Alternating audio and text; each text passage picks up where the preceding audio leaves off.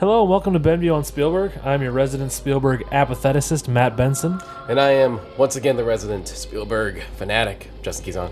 And we are here today to talk about a film starring a little boy who would go on to be a big boy, who would go on to be Batman. We are here to talk about Empire of the Sun. This is yet another of Spielberg's historical dramas. Yet another film set in World War II. Yep. Yet another film set in 1941. I was wondering, does Steven Spielberg care about World War II? Is that something he's interested in, or no? I got a little hinting suspicion. At this point, are more than half his movies in some way related to World War II? And I really feel like the answer might be yes to that. I think because even at least two of the Indiana Joneses. Yeah, because even Temple of Doom, he's not fighting the Nazis directly, but it's clearly in the backdrop of World War II is about to hit. Right. I think I say it's a safe bet, and I feel as the further we get along, the more obvious it will become. He likes that period. He does. He certainly does. Had you seen this film before? This is also another one of those, ironically, like 1941. I actually never seen this. There's a possibility I might have seen tiny chunks, but not enough to say I've seen the movie. Do you want to know everything I knew about this film before I watched it? Yes. It's called Empire of the Sun. Mm-hmm. Christian Bale's in it. Yep. End of list. Steven Spielberg directed it. I knew that too. Okay, so I'm going to add one more to those three, because this is the amount I knew about Empire of the Sun. The same as you said. Mm-hmm. Airplane. Oh, you knew Airplane. Because I remember watching one of those Spielberg retrospective film career thingies, documentaries, and I will acknowledge that they acknowledged Empire of the Sun. Yeah. And they just showed a clip of young baby Christian Bale screaming, "No, blah, blah, 51, boom, Cadillac in the sky." And I went, hey, whoa, bro, my dog is trying to step on the recording device. Sorry about that. It's a stare down. Yeah, now he's just looking at me. Apologies for Nucky once again sticking his little nose in the recording here. That's about as much as I know. Do you think Werner Herzog was at all tempted to try to use some footage of this film when he made Rescue Dawn, originally titled Little Dieter Wants to Fly, about a man played by Christian Bale who wanted to fly his whole life? Oh, whoa. Yeah. Oh, I didn't think of that. That'd be hilarious. Connections there. That's hilarious. Have you seen Rescue Dawn? I did actually see Rescue Dawn. I enjoy that film. That's a good... It's not one of those, oh my gosh, you should watch Herzog, but it's a really good Herzog. I feel like it's a movie where you could lop off the first 10 minutes and the last 10 minutes. Oh my god, yes. And just focus on him in the camp. Mm-hmm. But other than that, I really enjoy it. Yeah. This has been Benview on Herzog. It's briefly. We'll eventually figure that out. Yeah. So I'm like you. That's all I know. But now we've seen the film. Yes. Both of us. Mm-hmm. We do know what it's about. Yeah. Surprise, World War II. Thankfully, I was able to have a... Oh, that's the plot. Based on a book, as I understand. Mm-hmm. Basically, young Bale is he's a... I just realized the acoustics in this room are different. I'm hearing myself echo. Yeah, we have to point just a minor thing. If you know, we not a big. We had to change. We're recording not in our usual room. Yeah, so it's. I didn't realize that. Yeah, slightly different. I wonder how that sounds on when I play it back. Maybe you guys won't notice. Maybe we're crazy. Maybe it's better. Maybe it is better. Who can say? Yes, you can tell us. Well, yeah. Eventually tell us on Twitter at Ben on Steve. At Ben on Steve. So. BenViewOnSpielberg@gmail.com. So the movie starts out with a crawl. Mm-hmm. It's like a Flash Gordon episode of it. Except someone's reading it out loud to me, and I'm like, hey, I could read. It's like, hey, Mr. British, I got this. Basically setting up the idea that so this is Japan or China. China. Sorry. Fucking I'm an asshole. Already I'm lost. China, and basically, it's 1941.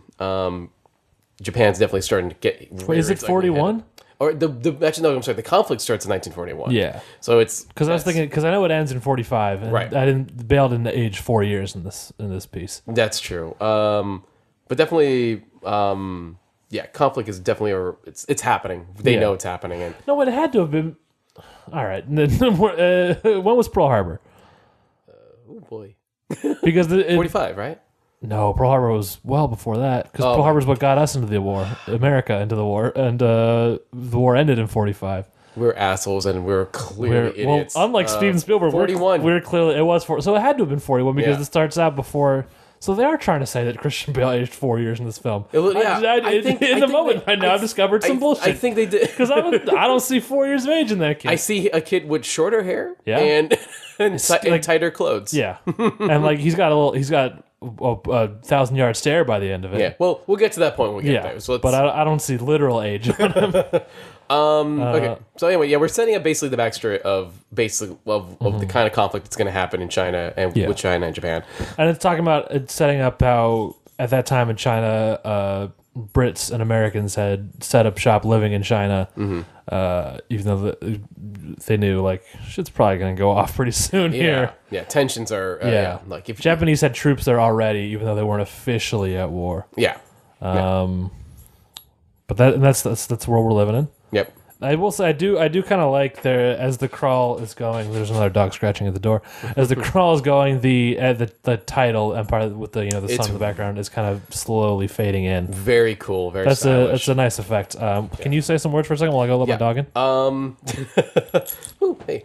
So the first shot we're going to see is a bunch of kind of Catholic school kids performing in a choir. That's not quite the first shot. Oh, so you're right. The first shot actually I really like. The first shot is we see some coffins floating in the water. Oh yeah. And one of them is sort of almost as if it's been crushed. You can see the rotting body inside. Right. And then a big ship comes and just pushes them out of the way, essentially. Which is maybe a little obvious. This big behemoth storming over these bodies, but you know what? It works. It's a really evocative image. Yeah.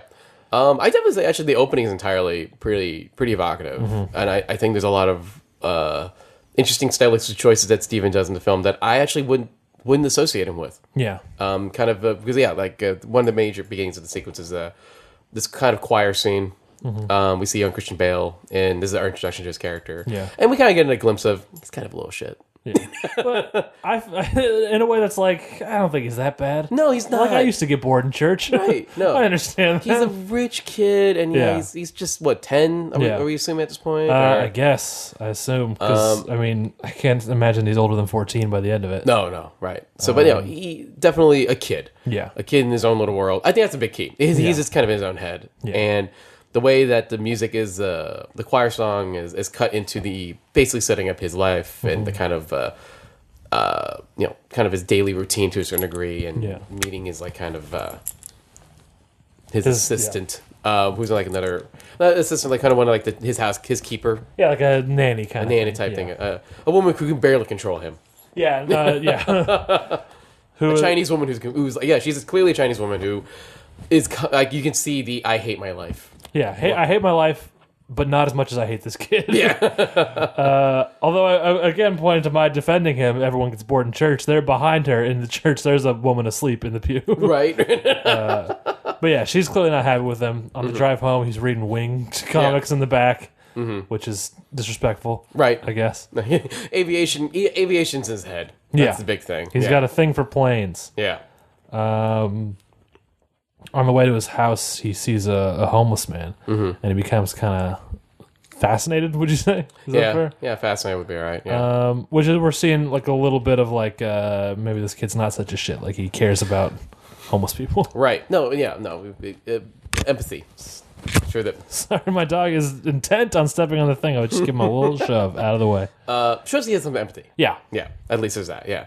But then we cut right to him screwing around with a plane on fire. Yeah, what the? He's riding his bike around the lawn, ruining the grass at his house. His father, who's busy playing, just practicing his golf game. Yeah. I guess this is a sign of the times. He's not going, son, put that fire out. That is rolling him on a plane that is on fire. That is on fire. That is dangerous. I wouldn't say he's not telling him to not do that, but he's certainly not telling him to stop. It's weird. Yeah, well, he's telling him to keep off the grass. But that seems to be more his main concern. Yeah, his big concern is the grass. But even that, he's really more focused on his golf game. And he's like, I want you to keep off the grass, but I'm going to let the nanny handle it. Nanny freaking out, understandable. Yeah. The kid's burning shit. Yeah. Let me ask, public acceptance of children playing with toys on fire, I feel like has steadily gone down. But I do feel like that was like a thing back then. I mean, like, it's just the way the father feels so kind of like, doesn't even acknowledge that element. Yeah. Yeah, that's interesting, right? As a kid, what was your relationship towards fire as a child? As a giant, no. Yeah, big no. Big no. Big hell no. Yeah, I never played with fire, but I definitely had friends who played with fire. Right. Would do this kind of shit. Yeah, no, for sure, right? Yeah. With their toys. So, Yeah. But it's like, we don't do that in front of the parents. No, certainly not. So that's stupid. What's wrong with you? But here's rich kid Christian Bale, James, actually. Jamie at this point. He's doing it. Don't care. Yeah.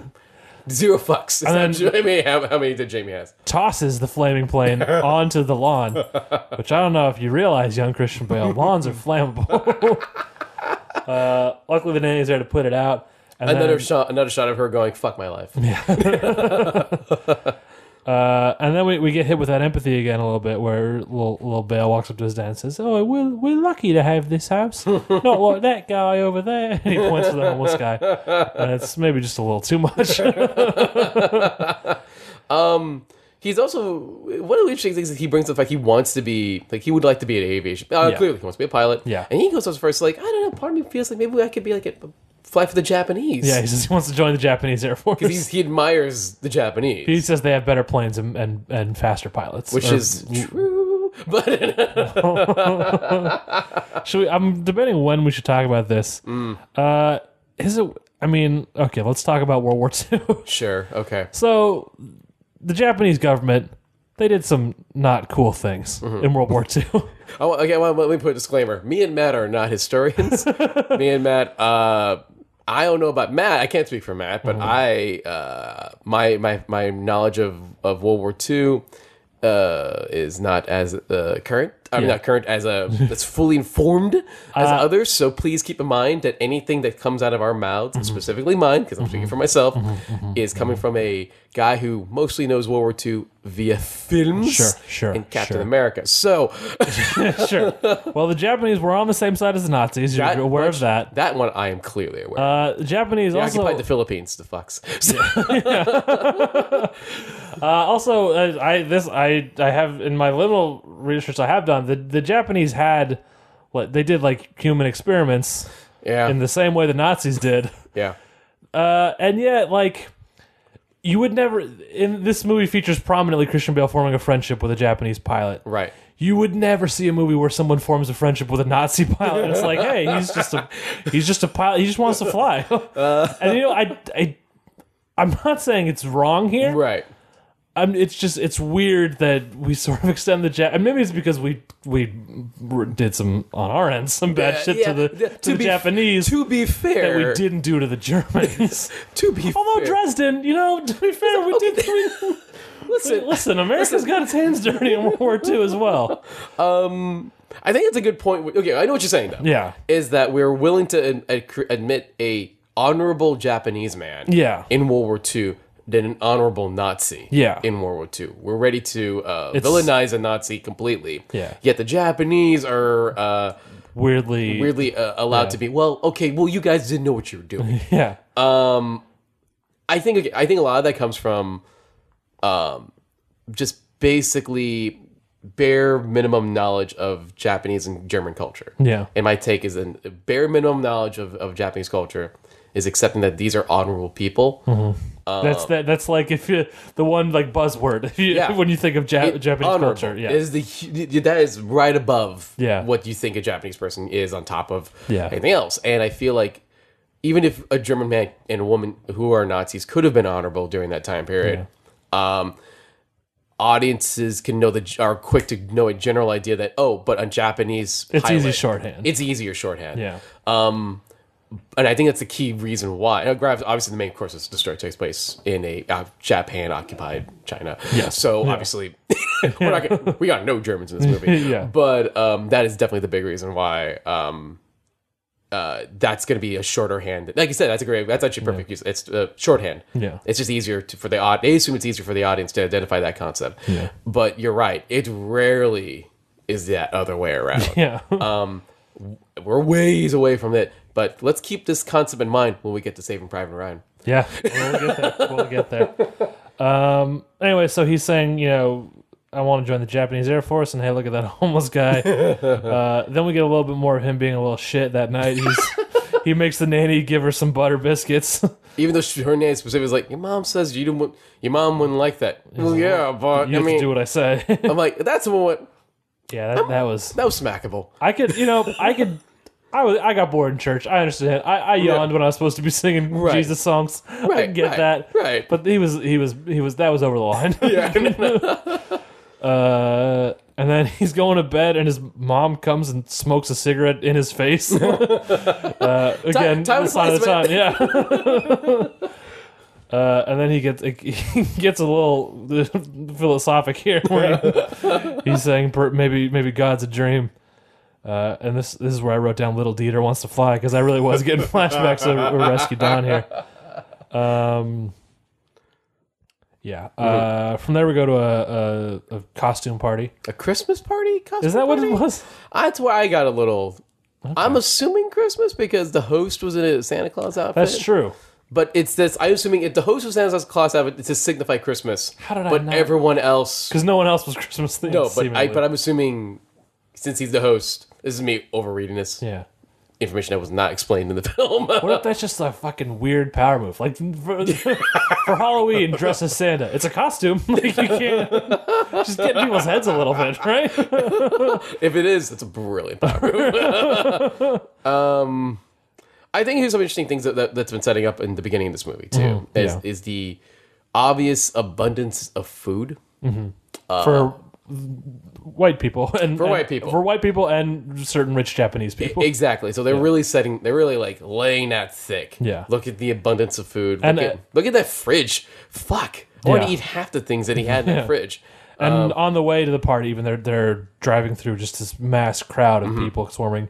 At one point, there's people literally beating them off with a stick to get them away from a car. Right. And again, just a bunch. Like the tensions are getting really high. So it's that kind of mass fear of that's happening to the Chinese people at that point. So it's that thing too where that's interesting shot. Those are interesting shots too, where you have inside these people, these rich white people in their fancy cars, doing their best to ignore what's going on outside, and that's kind of insane if you think about it. It's like you're like, come on, look. There's clearly something wrong here. Yeah. Also, and again, time and a place. There's one kid in one costume, and there's the Fu Manchu outfit. Yeah.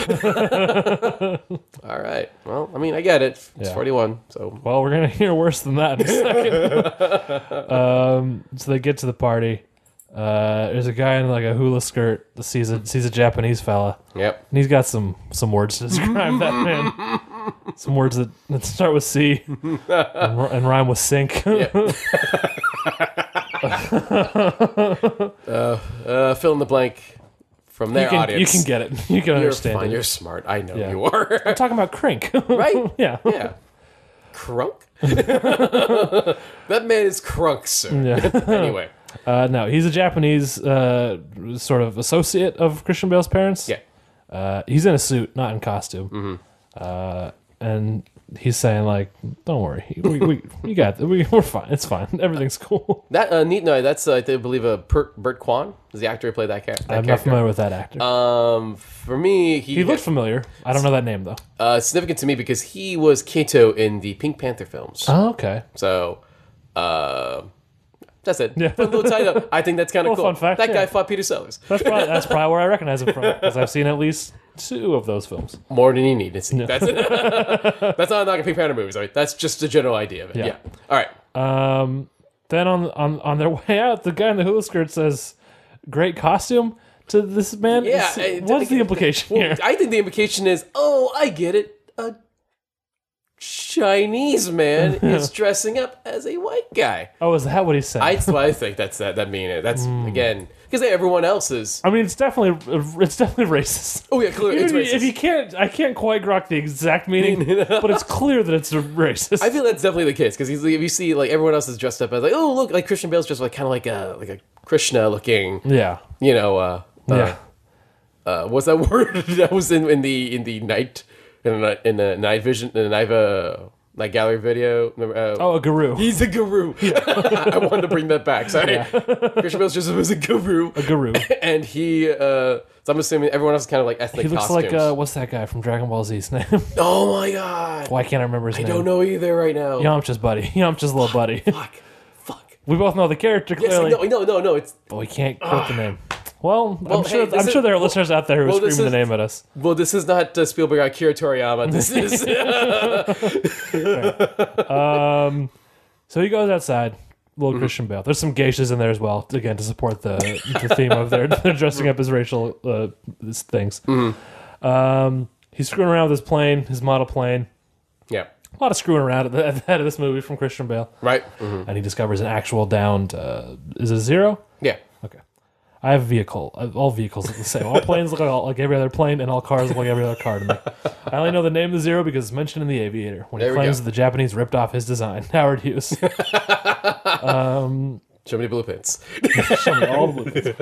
Show me all the blueprints. Show me all the blueprints. Show me all the blueprints. Show me all the blueprints. Show me all the blueprints. Anyways, Pavlovian, I love it. I can't help it. I can't help myself. I love that movie so much, but we'll save that for Benview and Scorsese. So he's sitting in the cockpit. Yeah. He's pretending that he is in a dogfight with his model plane. It's a pretty neat sequence. It's a fun sequence. It's a fun sequence. Though I do question the wind. Yeah. I don't know that a model plane could make those moves that this model plane is making. It goes up and down. It banks, and I'm like, how? It's not. I don't remember you throwing it that hard. But it is a lovely kind of imagination sequence. Yeah. All joking aside. Yeah. Then he gets out of the plane, and what should he discover? Behind the hill. But a bunch of army men. Well, you were going to see the other one, were you? What was I going to say? I was going to say troops, but then I went for army men. That's good. Yeah, if we want the honest account of what happened. I was implying it in a joking way that Matt was going to say a racial slur. Oh, that I was going to say. That I was going to say. It rhymes. That I was going to say. It sounds like apps. That I was going to say. That I was going to say. Sounds like apps. I'm going for just racial slurs of all different types of Asians. It's okay. I'm Asian. I'm fine. I'm allowing him to do it. Thank you for that pass. Well, I mean, the line that Howard Hughes actually says is, and I'm quoting The Aviator now. He says, "The goddamn Japs ripped off my design with the Zero," which I refrained myself from saying earlier. But sometimes, listen. Anyway, we got to be frank. Sometimes we do. Yeah. But no, he finds himself in the midst of some Japanese troops. Yeah. And this could be trouble for young Mr. Bale. There's a little tense standoff where his dad. Yeah. I can see gender. I know the difference between his dad and his mom. I didn't question it. It's fine. You're good. And some older gentleman, a friend of his father's, come by to say, walk very slowly towards us. He gets out of here, okay? But then they decide maybe it's a good idea to move into a hotel. Yeah. Because it seems like maybe something bad's about to happen. Right. Christian Bale screwing around with a boat and flipping Morse code with a boat. But hey, guess what? That boat means business. This is in the hotel. They're yes. at. Yeah. So, excuse me. Yeah, basically, that boat is starts shooting. To put it mildly. Yeah. I wonder. We probably should look this up, but I wonder what the Morse. Because people out there know Morse code. This is not like a Navajo war code that we need to bring in Nicolas Cage to crack. He was in that movie, right? You're right, correct. That is Wind Talkers. Wind Talkers. I was going to call it Adam Code Beach, Breakers, which I think is a different Talkers, John Woo film on the eventual. Oh, I totally forgot that's John Woo too. Well, if we ever, in fact, do I kept joking around. Woo. If we ever do Benview Woo, you see me cry. Not because it's a good movie, because John Woo's film career really went bad, and that was one of those. Let me ask you this: how do you feel about Mission Impossible 2? Are we doing this now on this show? Yeah. On this episode, Just a little at this taste. hour. This is a backdoor pilot for Benview and Woo. How do you feel about Mission Impossible 2? I feel like it's directed by a guy who watched too many John Woo films and get the point until the realization that John Woo directed it. That's my thoughts on Mission Impossible 2. I really like Mission Impossible 2. I know you do. All right. Where the fuck were we? I wonder what they were saying in the Morse code, because I'm sure we can't, but someone can crack it. Right. I'll try to look that up, and then I'll get back to you later in the podcast if I find that answer. Or if I don't, I won't. Stay tuned. Yeah, the point is Japan is bombing. Yeah. They got to get the hell out of there. Yeah. So his dad yells, "Get dressed! We'll leave in 3 minutes." Mm-hmm. Hey, idiot! I am dressed.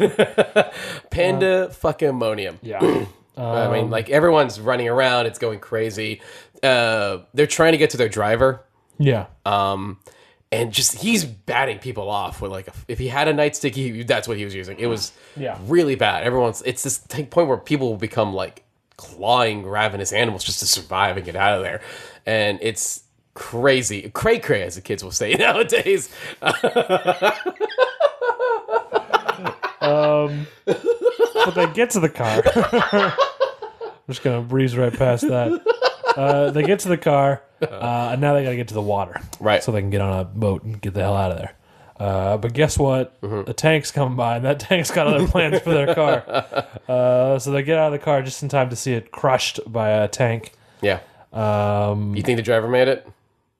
I like to think so. Yeah. I like that driver. He seemed like a good guy. Yeah, right?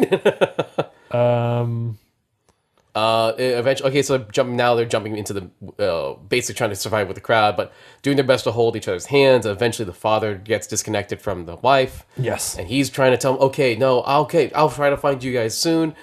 And then the mother's doing her best to hold on to James. And sorry, I'm looking at some kind of movies.stackexchange.com message board. Someone has asked what the Morse code mean.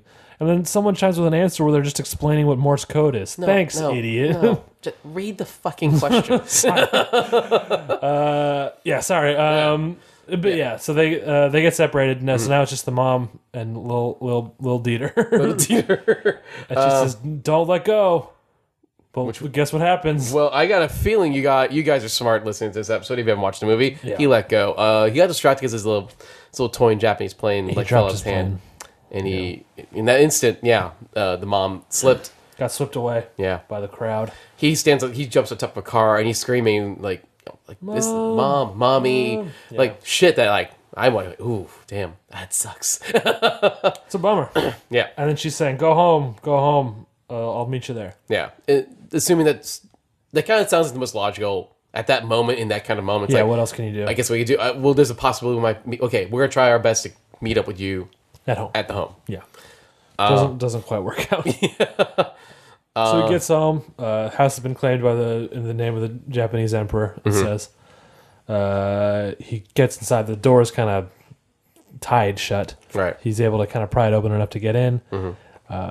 He sees some handprints and some footprints in the dust. Looks like some shit's been going on in this house. Right. And then what does he see? But his nanny taking some kind of dresser out of the house. And he's kind of like, whoa, what the hell do you think you're doing? And guess what? She knows what she's doing. And that's slapping herself a kid. Oh, yeah. And no, not a word, too, right? Not a word, just just nails him. And he just stands there going, you just did that. And she's like, Yeah. And walks out with the dresser. I think this is where he kind of first realizes, I'm in trouble. So now it's 1941 Home Alone. Yes. I believe one of my notes here is just Home Alone. He's sucking water out of the sink. He's he's trying to survive. At first he's... Oh yeah, my note is exactly classic Home Alone shit. He's surviving off of what any food... At first, obviously he's trying to eat whatever food's available. Yeah. And you can, I guess, clearly passage of time showcase, like, by that point, he's running out. Yeah. He's running out of canned goods. He's running out of... There's no more running water in the faucet, so he's just trying to find any form of liquid. Yeah. And this is a kid... He considers drinking the pool water. Yeah, he considers drinking the pool water. And it's this crazy bit you realize, it's become that movie. Yeah. We're in it now. Yeah. Well, it's like, again, you and me didn't really know what movie we were getting. We have vague ideas. And once I got to this point, I went, oh, shit, it's that kind of movie. Yeah.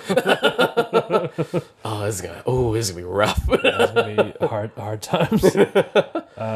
So as he's out of food, basically out of water. Yeah. He goes out and he sees a truck full of British people, and he's like, "Hey, I can join up with these guys, even though they're clearly being taken to some POW camp." Right.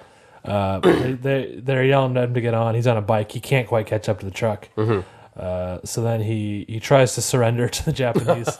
They're not interested. Yeah, no, that's an interesting situation, right? It's like, what does he do? Yeah. Like, what can he actually do? Yeah. And he's decided, like, fuck it. Yeah, I'm not fighting. Yeah. Take me. And everyone's like, at one point, one Japanese guy was like mocking him, going, oh, okay.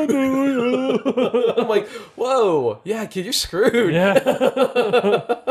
And he walks. There's a little sort of trick reveal that I thought was a little cheap, if I could call out Spielberg on one of these. He walks by and he sees a wall of like sort of cavalry, men on horseback with guns and whatnot. Yeah. And then we pan out and reveal it's a huge Gone with the Wind poster. But when you look at it, like you can clearly see, like in the first shot, he would have seen Clark Gable's name, like it was right there. So it's like the little reveal is you're using some tricky angles there, Spielberg, to present it in a way that was not realistic to what had to have been his experience. During the moment, though, he does encounter this really little ruffian. This rough, this hooligan. Yeah. First he says, "American, you're American." Right. And he's like, no, British. And to this kid, there's like this Chinese, like kind of hooligan ruffian kid's like, I don't care. Yeah. And he is shady. Shady as shit. Yeah. No, he starts saying, English boy. Yeah, and he starts chasing him down. Yeah, this is kind of semi-terrifying. Yeah. Because you're like, what does he want? Exactly, you have ideas, but you actually don't know how far this guy will go chasing a fucking kid. Can I also say this is where we learn who's an optimist and who's a cynic. There was a part of me that was like, maybe he wants to help. Does he? Okay, I will say this. Maybe this kid wants to help. There's a part of me. Okay, I will say there's a part of me too that feels like that also might have been the case at one point. It was like, well, what? Yeah, he's okay. He looks shady as hell. Yeah. His teeth are kind of fucked up. He's clearly wearing dirty clothes. Yeah. But maybe he's going to show him the ropes. Maybe it's that movie. Because maybe he's like, you know what, Christian Bale, I see that you're on your way to becoming a little fucked up too. What if he was like a Chinese Artful Dodger? Yeah, it could have been. No. Didn't turn out that way. No, he was not. He's a shit. There's a big old chase. He tries to surrender a few more times, still doesn't work out. There's like a rickshaw. There's a rickshaw bit. Yeah, rickshaw bit. That's interesting. Yeah. Yeah. I kind of like, there's one guy in the rickshaw is like super amused by Christian Bale jumping into his rickshaw. He's cracking up. Look, I found a white boy. Yeah, a white boy came in a rickshaw. It's raining white boys, everyone. He ends up getting caught by this kid. Yeah. And he steals his shoes. It's messed up. Yep. But he gets away for a second, runs down the street, and he's almost hit by a car driven by Joey Pants. Who for just a second, I think with the hat and with the way he said a certain word, looked and sounded a lot like Rob Schraub. Just a little observation from me. I didn't realize there was a Joey Pants Rob Schraub connection, but there it is. Well, now there is one, Yeah. and I want to see that. Joey Pants says, "I know just the guy for you. I'll take it back." He chases off the non-artful Dodger, and he brings him back to Basie, which is his boss type guy, played by John Malkovich. That's right. I actually forgot Malkovich was in the movie. I didn't know he was in the movie at all. So I heard that he was in it, but I was like I'm watching this whole scene, and I went, "Who the fuck are you?" Like you, like I can hear you, Yeah, but I don't.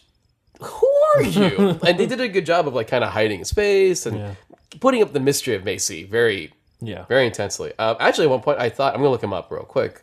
John Malkovich. Yeah. So in this first scene, I originally thought that he was another actor. Okay. Malkovich is cooking some rice. I gotta say, that rice looks really good to me for some reason. Now he was making that rice look right. And he was fried rice. Yeah, that looks good. Okay, so I don't know if this name will mean anything to you. Okay. But at first I thought this was Macy was played by an actor by the name of Tom Noonan. Oh, I recognize that name. Where do I know that name from? Tom Noonan was he in Caddyshack? Okay, he was in Manhunter. Okay. Last Action Hero. I've seen that film. Can I see his face? Yes. I'm gonna get a look at that sweet visage. Sweet Noonan face. Oh, sure. Yeah, I recognize that guy. He classic character actor guy. Yeah. So I at first thought, because they have a similar voice, and a similar build, I thought, is that a young Tom Noonan? Yeah. And then eventually hit me, Malkovich. Very Malkovich. You got Malkovich. I got Malkovich. It's a very John Malkovich character. Yeah. Like, this is young John, too. But this is what I can say. Like, this is a quintessential John Malkovich role. This is classic Malkovich. Yeah. Hashtag classic Malkovich. Classic Malkovich. So he sort of appraises Christian Bale like he's a horse, like he's checking his teeth. Yeah. He steals all his stuff. And he says, "Well, I'm gonna see what I can do with you. I'm gonna call you Jim, and we're gonna see what we can work out." It's interesting too because there's a bit too where he's making this like kind of fried rice, and like there's not enough. Oh yeah, this is a good part. And he's spooning out some from in a bowl for him, and he's spooning out a bowl for what appears spooned out a bowl for Joey Pants until Joey Pants realizes the bowl's not going to him. It's going to Jim. Yeah. And at first you're thinking thinking this scene as kindness. Yeah. Until the next scene. Yeah. But it does look like kindness. There's a great bit, though, where Christian Bale takes the rice and he starts just eating it right with his hand. And then he comes back to grab the spoon from Joey Pants, starts eating with the spoon. And then he realizes that he can go faster with his hands, so he throws the spoon back to Joey Pants. This is Joey Pants with blank face going, are you fucking kidding me? Yeah. That's where, Joey Pants, his beginning relationship of not liking. Yeah. Like, he's already established even beforehand that he was kind of not liking Jim. Because Jim was asking way too many questions on the way to the ship. To be fair, I was getting a little annoyed with Jim. I mean, it was classic, like, little kid, too many question stuff. Mm-hmm. What happens next, Justin? Well, okay, that kindness... Yeah. Is more along the lines he was fattening him up. Yeah. He was trying to sell the kid. He's trying to sell the boy. Again, if you thought that Macy was going to be maybe another kind of Artful Dodger type character. Is it Macy or Basie? I thought, well. I thought it was Basie, but I'm not sure enough to say that you're wrong. So I'm going to double check that. Okay. But anyway, so he tries to sell the kid because that's the kind of guy he is. Didn't Basie, quite pan you're out. right. It's Basie? You're right, correct. Okay. Basie. I know I said Basie. I mean, because I thought it was Macy at first in the film, and then later I was like, oh no, it's Basie. So yeah, you're right. I don't blame you. And yet Christian Bale still wants to hang with him because where else is he going to go? Yeah. As far as he's concerned, these are the nicest guys he's seen in China. Yeah. And they're white, so at least they can understand him. Yeah. But if anything, he's trying to kind of basically prove his worth that don't get rid of me yet. Because I know where all the good shit to steal is. So they go to the old neighborhood to steal some stuff. Mm-hmm. But it doesn't work out that way. No. Because guess who's in the house they're going to go steal some stuff from? Well, there's lights on. There's lights on, and at first he thinks his mom's home or his dad's home. Yeah. No, son, you got home alone.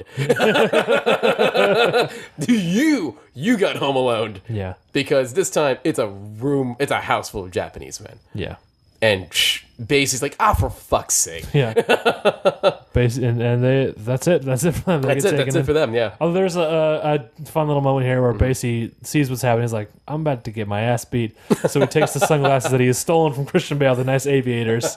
He hands them back to Jim and he says, I want those back when they're done. Yeah. When they're done, he says. Kind of, which I would say, that's kind of baller. Yeah. It's a nice character building moment for Basie where we kind of see the kind of guy he is. Yeah. He knows when he's going to get hit and he'll accept the hits. Yeah. But I want my shit back. Yeah. he knows I've got to prepare. I'm going to take the hits the best I can so that I can walk away afterwards. Yeah. What did I write here? Oh, so they wake up in a prison camp. Right. They're serving soup. Someone bumps into Christian Bale, knocks the potato out of his soup. Yeah. They're not going to give him another potato. No. Kind of a fucked up situation. Yeah, it's all around. It's a bummer. We're meeting a couple other characters that we'll eventually get to meet later on. I think husband and wife duo. Yeah. I think we meet the doctor character in some of the sequences. That sounds right to me. But yeah, we're kind of seeing it's a situation too, right, where Christian Bale's character technically was a little worse. Yeah. Before this. Yeah, but he's But I guess this is kind of starting to get the hang of it. Basie's giving him tips: don't drink water unless it's been boiled, because everyone's dying of dysentery. Right. We're getting a lot of like quick note feelings of just. It's an interesting case. Like Basie seems like a guy. He is helping out, but he's still for Basie. Like everything, he's still doing a lot of things for himself too. Yeah. All right, so eventually we're gonna, eventually the Japanese are basically kind of selecting a few people to go to another camp. Yes, and you want to be on this truck. Yeah, that's the idea. That it's a ticket out of here. So before you think Basie is like Jim's best friend of the world and he'll do anything for his little homie. Yeah. He takes one moment. They basically pick Basie over Jim. Yeah. And then Jim's like, all right, and doesn't even attempt to even doesn't even look back. Just without hesitation, he's like, "I'm on the truck. Mm-hmm. I got mine, Jack. Screw you. I'm gonna dig my claws into these other two kids," because he starts trying to impress them with a magic trick. Mm-hmm. He's like, "These are gonna be my new little helpers." See ya. Jim's freaking out, begging in any way he can, but he realizes he's begging the wrong guy. He's actually decides to start. He still overhears like two of the Japanese soldiers arguing which way to go. Yeah. And he recognizes one of the city names. He's like, "That's where my dad's country club was." Oh, okay, I know where that's at. I know how to get there. And he tricked his way into the good camp. Yes. Or to this camp. Yes. And this would be the camp where he would be for a number of years. Yeah. This is an internment camp for Yes. them. Interesting sequences here. There's this sequence where when they want to enter the camp, Jim sees for the first time like one of the actual planes he adores. Oh, yeah. And he's going up to it. He's admiring it. There's a soldier looking at it. He's about ready to shoot him until he sees three pilots look at this kid. Yeah. And then Jim salutes, and they salute back. What did you think of that sequence? It's a nice little turn. There. Yeah. Yeah, I don't have a ton to say about it. Yeah, I was worried if it might have been too sentimental, but there's a part of me that feels like there's something interesting about that sequence. Yeah, it's a nice little thing. Maybe a little much later on in the film, but here it's nice and it kind of works. There's also a bit where they've been made to carry some stones around. Yeah, we see the couple who we'll meet later. They're sort of too dignified to carry the stones. They refuse to do it. Right. Basie gets out and just immediately starts carrying stones. Again, we see he's a survivor above all else. Mm-hmm. Then they get to the camp, and we cut to 1945. Yeah. Christian Bale's got a different haircut. Mm-hmm. He's wearing a jacket, bomber jacket. Yep. He's made essentially the same transition style-wise that Anakin makes to the end of episode 1. The same hair transition, except without the rat tail. Yeah, yeah. And he's hustling. He's working this camp. He's all over twisting the fuck out of that. Yeah, he is. Or maybe Huck Finning it. Either way. Yeah. That's clearly the element they're kind of going for here. It's like kind of this Huck Finnish, kind of like slightly whimsical young kid who's figuring his way out of the town in an internment camp. Yes. And like he's making deals with people. Mm-hmm. He's making he's clearly his goal is to both help himself, but he's also doing a lot of things helping other people. Yeah. That's the big key. Mm-hmm. He's trying his best to make everyone's lives kind of good in their own way. Including at one point the chain of people he's going around making exchanges and doing favors for. And one of them is one of the Japanese officers. Yes. Yeah. Which is interesting. Yeah. Yeah. And then it sort of ends with him at the doctor's office, or the little tent set up basically for the patients. Mm. And the doctor is maybe kind of trying to institute himself as like, maybe I'm a better father figure than Basie, kid. Like he's teaching him lessons. He's kind of telling him about stuff. Yeah. It's clear that Jim's a smart kid. Yeah. And I think that doctor's looking. Yeah, you're right. That the doctor's looking at the situation and went, I gotta maybe equal this out. Yeah. It's also where we introduce the idea. Christian Bale says loudly enough for the person to hear. Oh, you give a mosquito net to the person who's going to die next. Okay, come on, Jim. Then finally he gets back to Basie, who is sort of set up with he's got the nicest little bed area. He's the American king bunkers. Yeah. Of the American room. He Henry Hill in prison, basically. He is. Yeah.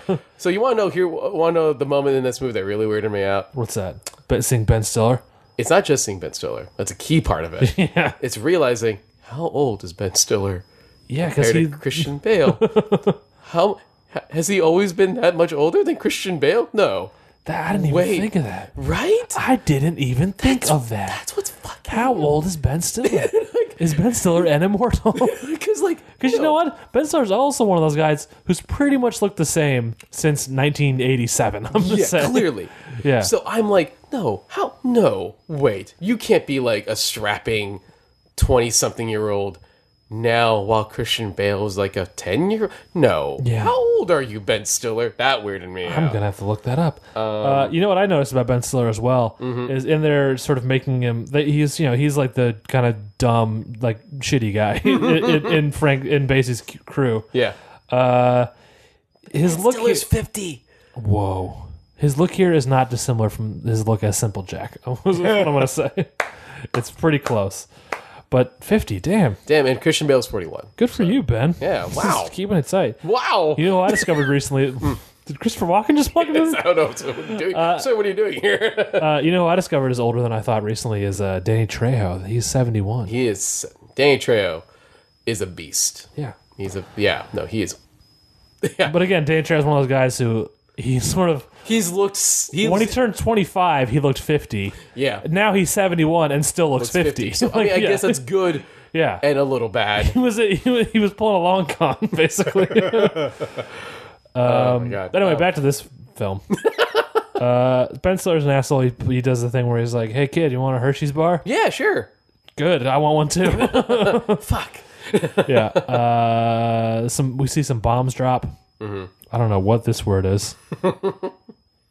So he's Jim is living with the couple, basically. Right. Even though he's maybe a little too old at this point to be living with them. He should be in the British bunker is where he should be living. Right. But he wants to live in the American bunker with Basie. Right. Anyway, the couple starts making whoopee. Whoa. And guess who's in the thing Wide with them? awake and who's just discovering some sort of personal feelings about women. Yeah. Little 12, 13-year-old. Yeah, Jim. Jim. But then he plays it off as being like, no, I was just looking at you so I could get your attention to look at the bombs.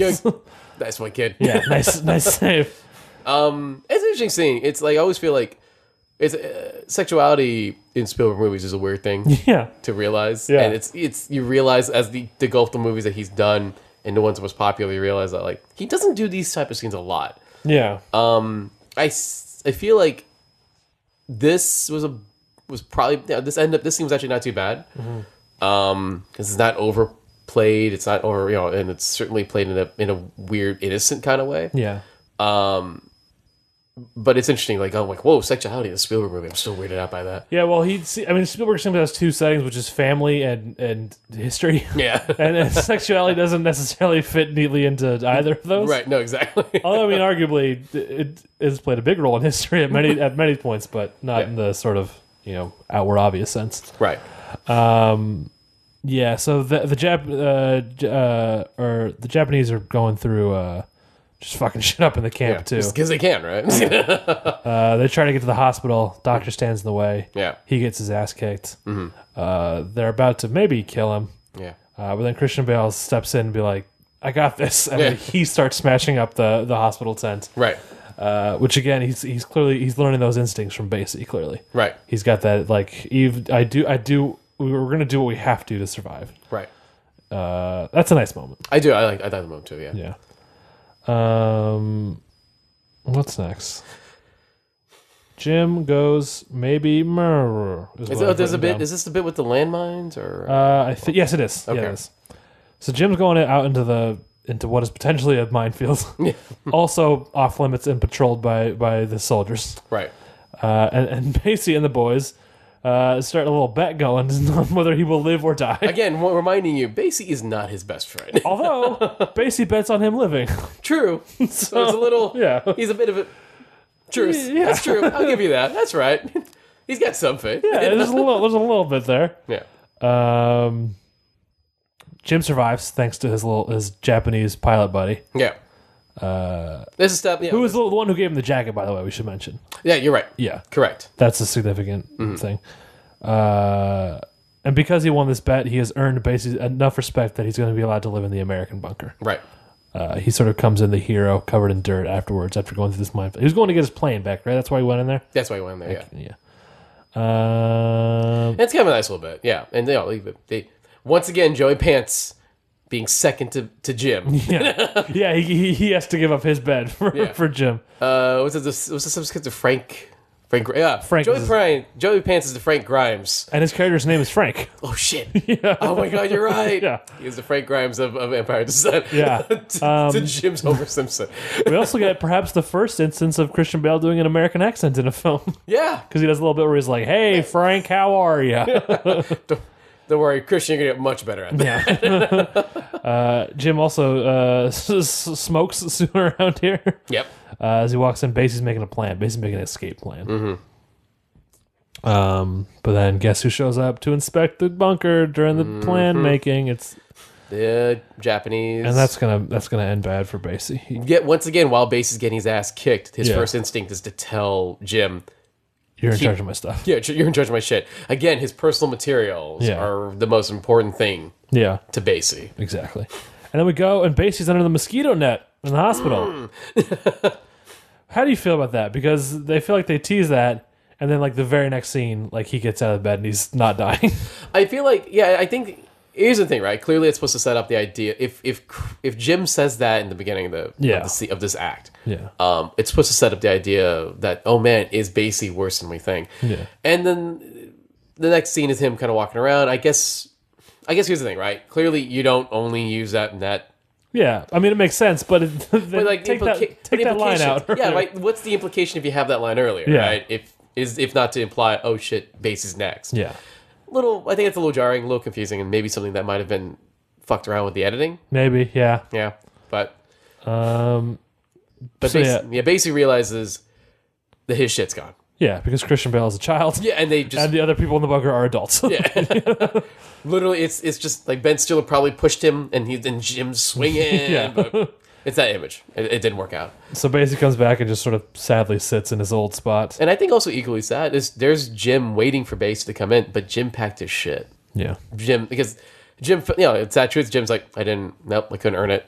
I couldn't maintain what you asked me to do, and I don't deserve to be here. So he leaves after all that trouble. He leaves because he knows he wasn't. Soon after, doesn't quite matter because guess what? Bombing's happening again. Yeah, but this time it's not the Japanese bombing. Americans. Yeah, good old American attack. Yeah, I mean, I mentioned Dresden earlier. It's not unheard of for Americans to be bombing an area occupied by their own side as prisoners.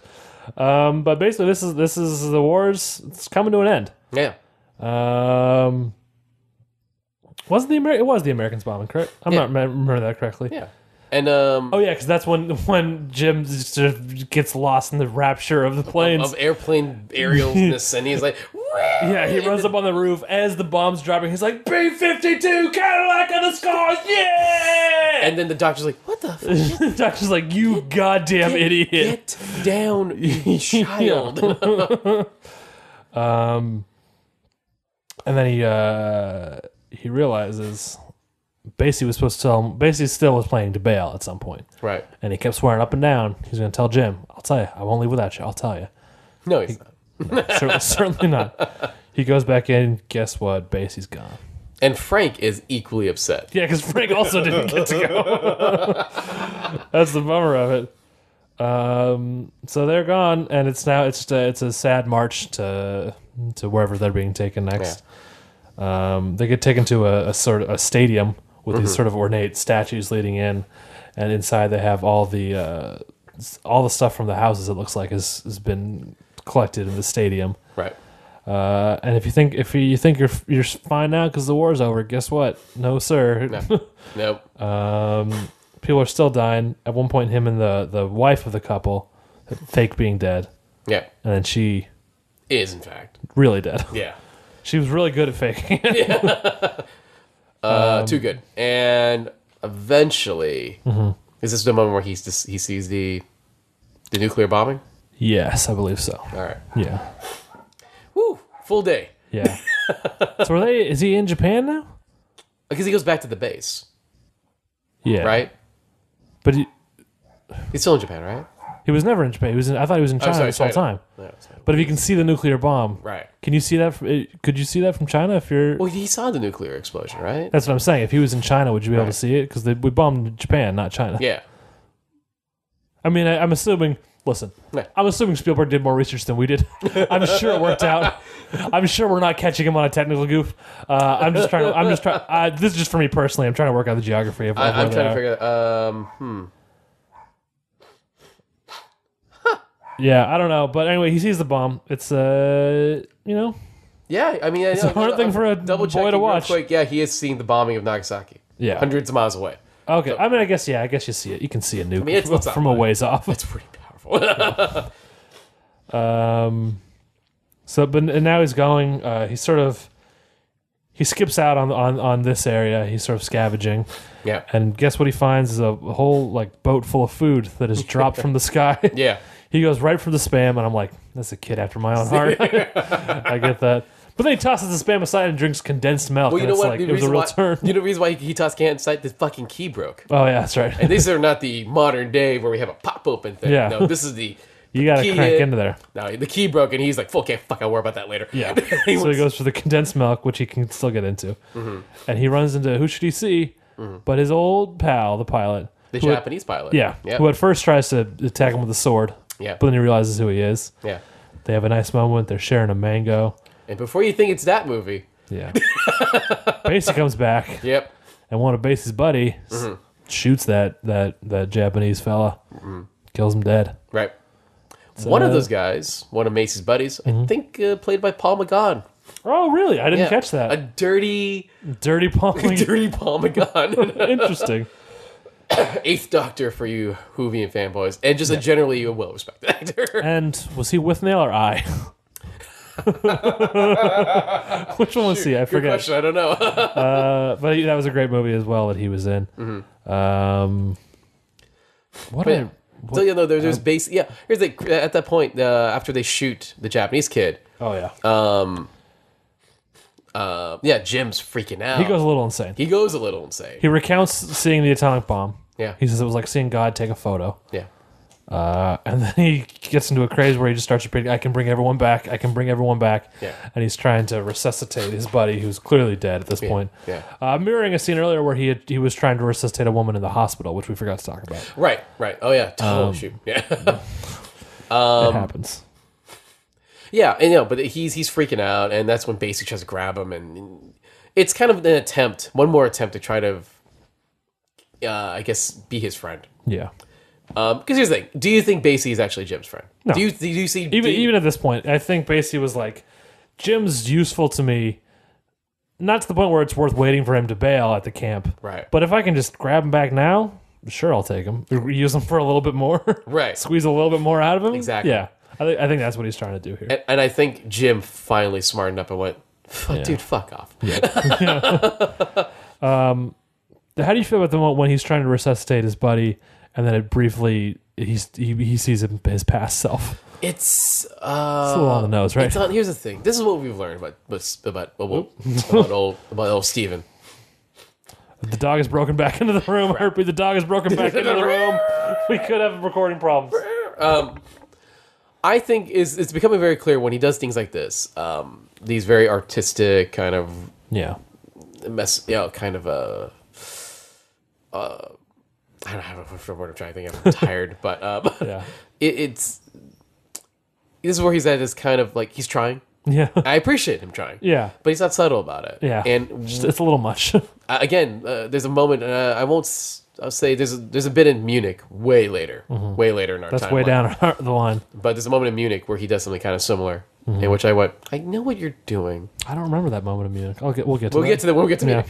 I'm like, it's like much like this, where it's like, I know what you're trying to do. Mm-hmm. You're a little heavy on it. Yeah, but I get it. But A for effort. Not bad. A little on the nose, but yeah. So then he tells Basie to screw. And he walks away. Basie drives by in a car and he says, "Hey kid, you want a Hershey's bar?" And says, "Yeah." And he tosses him a Hershey's bar because that's in one of the many billions of tubes they found. Yeah. Which is that's kind of a nice moment because it's Basie showing a little kindness, but it's also he only shows kindness when it means nothing to him. When it costs him nothing to do so. Right. But he does make the effort. So that's kind of that's the highlight of like that is as kind as Basie's ever going to get. Right. And he drives off afterwards, which I suppose is the real kindness that Basie doesn't then try to be like, I gave you the Hershey bar, so you want to come with me again. If anything, he's acknowledging the kids. All right, fine. You're too smart for me. You're wise enough to know that you shouldn't be with me anymore. So, all right, we're done. Yep. So now Jim is home alone again. Yeah. Home alone in internment camp. Yep. And he's riding his bike around. Yeah. Shit's going crazy. Shit's still falling from the sky, but he's well. He doesn't care. He doesn't care. Yeah. But then he is taken in by the troops cleaning everything up. Basically, The American soldiers. Yeah. They share some condensed milk. Which have you ever had condensed milk? It seems like it would be gross. I've had condensed milk, but not to the level they did, where they're sipping it down like that. Yeah. Or evaporated milk, actually. Yeah. Oh, yeah. Sorry, that's what it is. Evaporated. No, I've never had evaporated milk like that. I mean,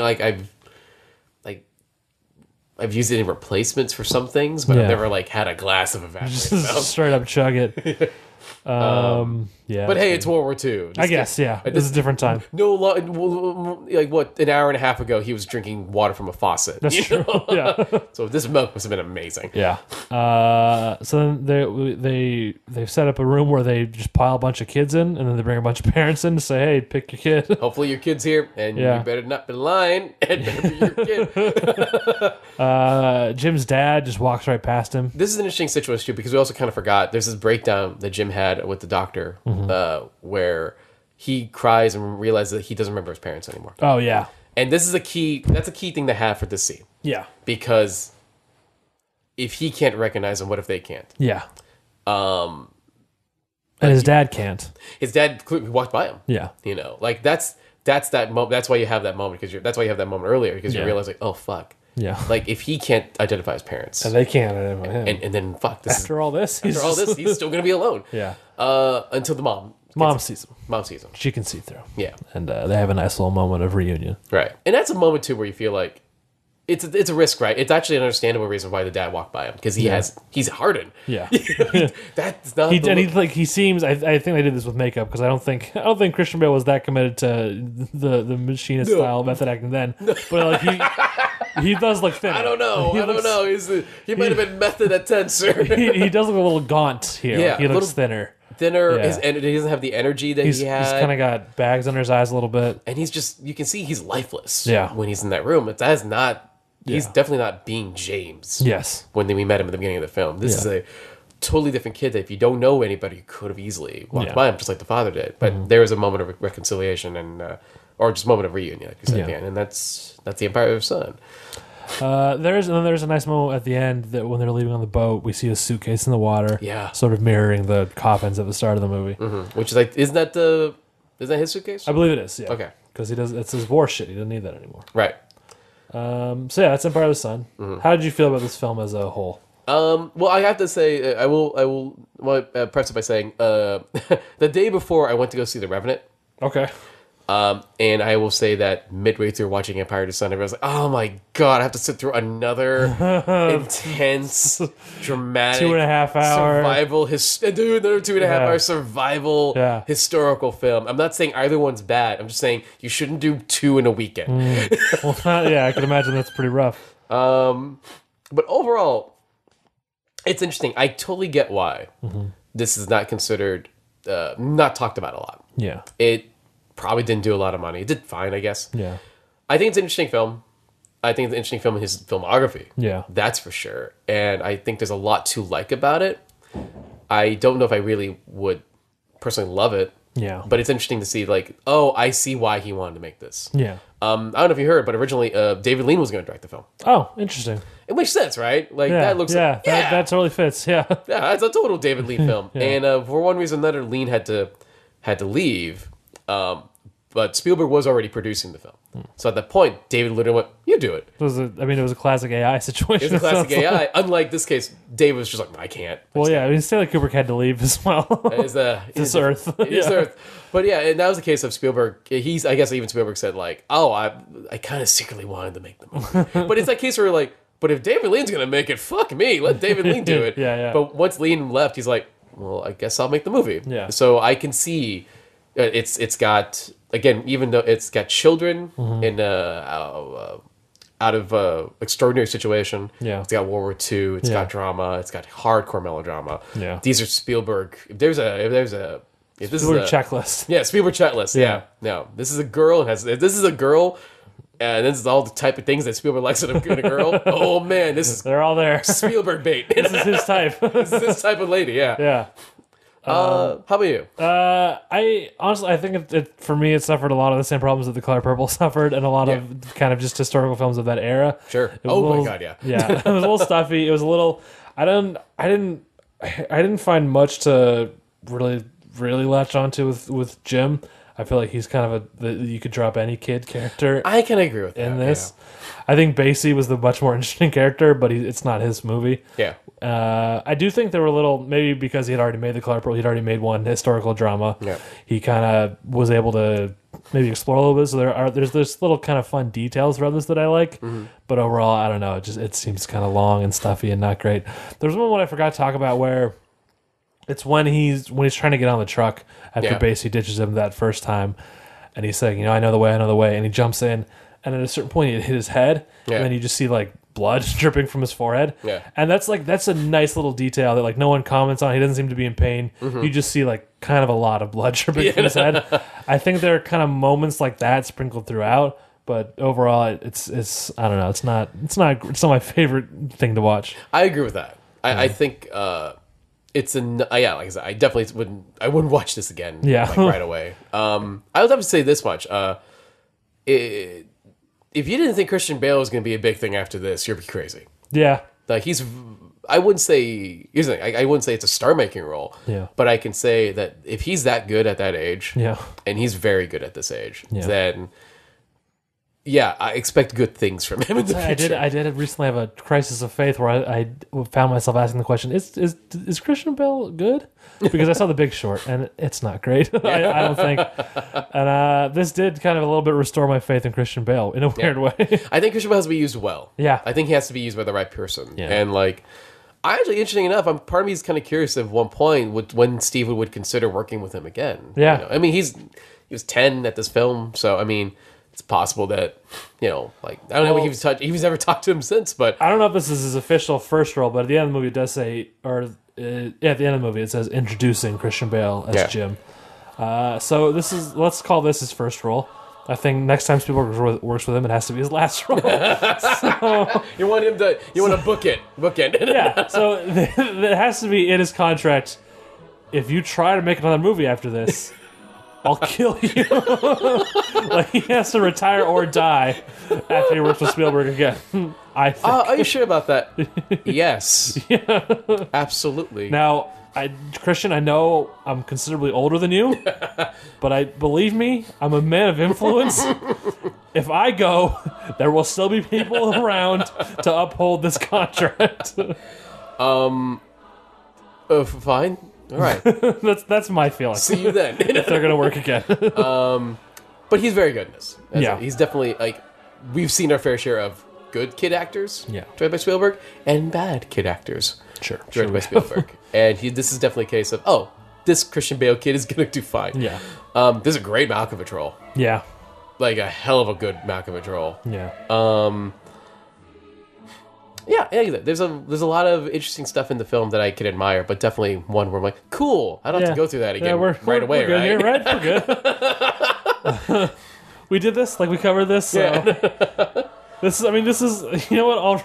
People will have like, is this a movie you buy? Is this a movie you rent? Mm-hmm. This is a movie you watch if you have a podcast where you need to talk about it. I think if you like, guys, this is a rent for sure. Yeah, this is not. I mean, and who knows? Maybe you. I know. I met actually when I was at a party this weekend. I told somebody like, "Oh yeah, we're doing the Empire Sun episode," and she's like, "Cool, I love that movie. Cool."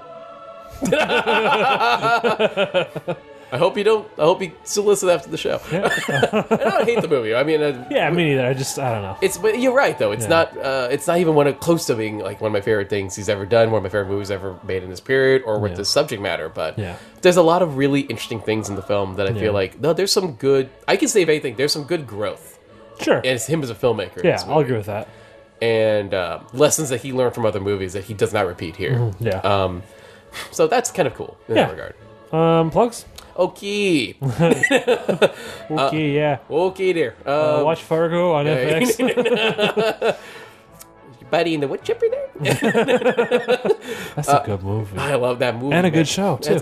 I still have yet to see that show. Oh, it's very good. Both seasons? I haven't seen the second season yet. I'm kind of saving it to watch it all at once. Gotcha. But the first season is so good. Okay, so once again, you can find me on Twitter at Justin Keys On. Keys is on. I, of course, write on agentsguard.com every Monday, except for this Monday because I fell behind pretty badly. It happens. It happens. Actually, we go to agentsguard.com right now. I do have my top 10 favorite list of movies from last year. Number 10. Give us a taste. Just give us number 10. Giving number 10 is a Turbo Kid. Nice. I put Turbo Kid, number 10. Nice. Fun movie. Enjoyable little It's a good movie, yeah. It does exactly what it said it was going to do, and I like the characters. Turbo Kid, number 10 from 2015 for me. So yeah, I got that on the site, and that's where I hang out. That's where I write. Check it out. Yeah. How about you, Matt? Go to BenviewNetwork.com. Check out all the great shows on there. When are we? When are we? 15th. No, when is today in real life? Today is the 12th, Tuesday. So Thursday will be the 15th. Oh no, Friday. So if by the time this drops out, I just didn't want to reveal any surprises. As of right now, you can check out the most recent episode of Shut Up Leonard, our show about Community, which features an interview with Dan Harmon. Oh, I'm so check that out. It's on BenviewNetwork.com. Interview with Dan Harmon on Shut Up Leonard. On all the other great shows on BenviewNetwork.com. You can follow me on Twitter at Dr. Matt Benson. That's Dr. Matt Benson. You can follow this show on Twitter at BenOnSteve. You can write us an email at BenviewOnSpielberg@gmail.com. And do things to us on iTunes, things like rating us, writing a review, and subscribing to us. Those all help us. And join us next month when we will talk about Indiana Jones and the Last Crusade. Ooh, we're back to Indy. Back to Indy. Mm-hmm. See you next month.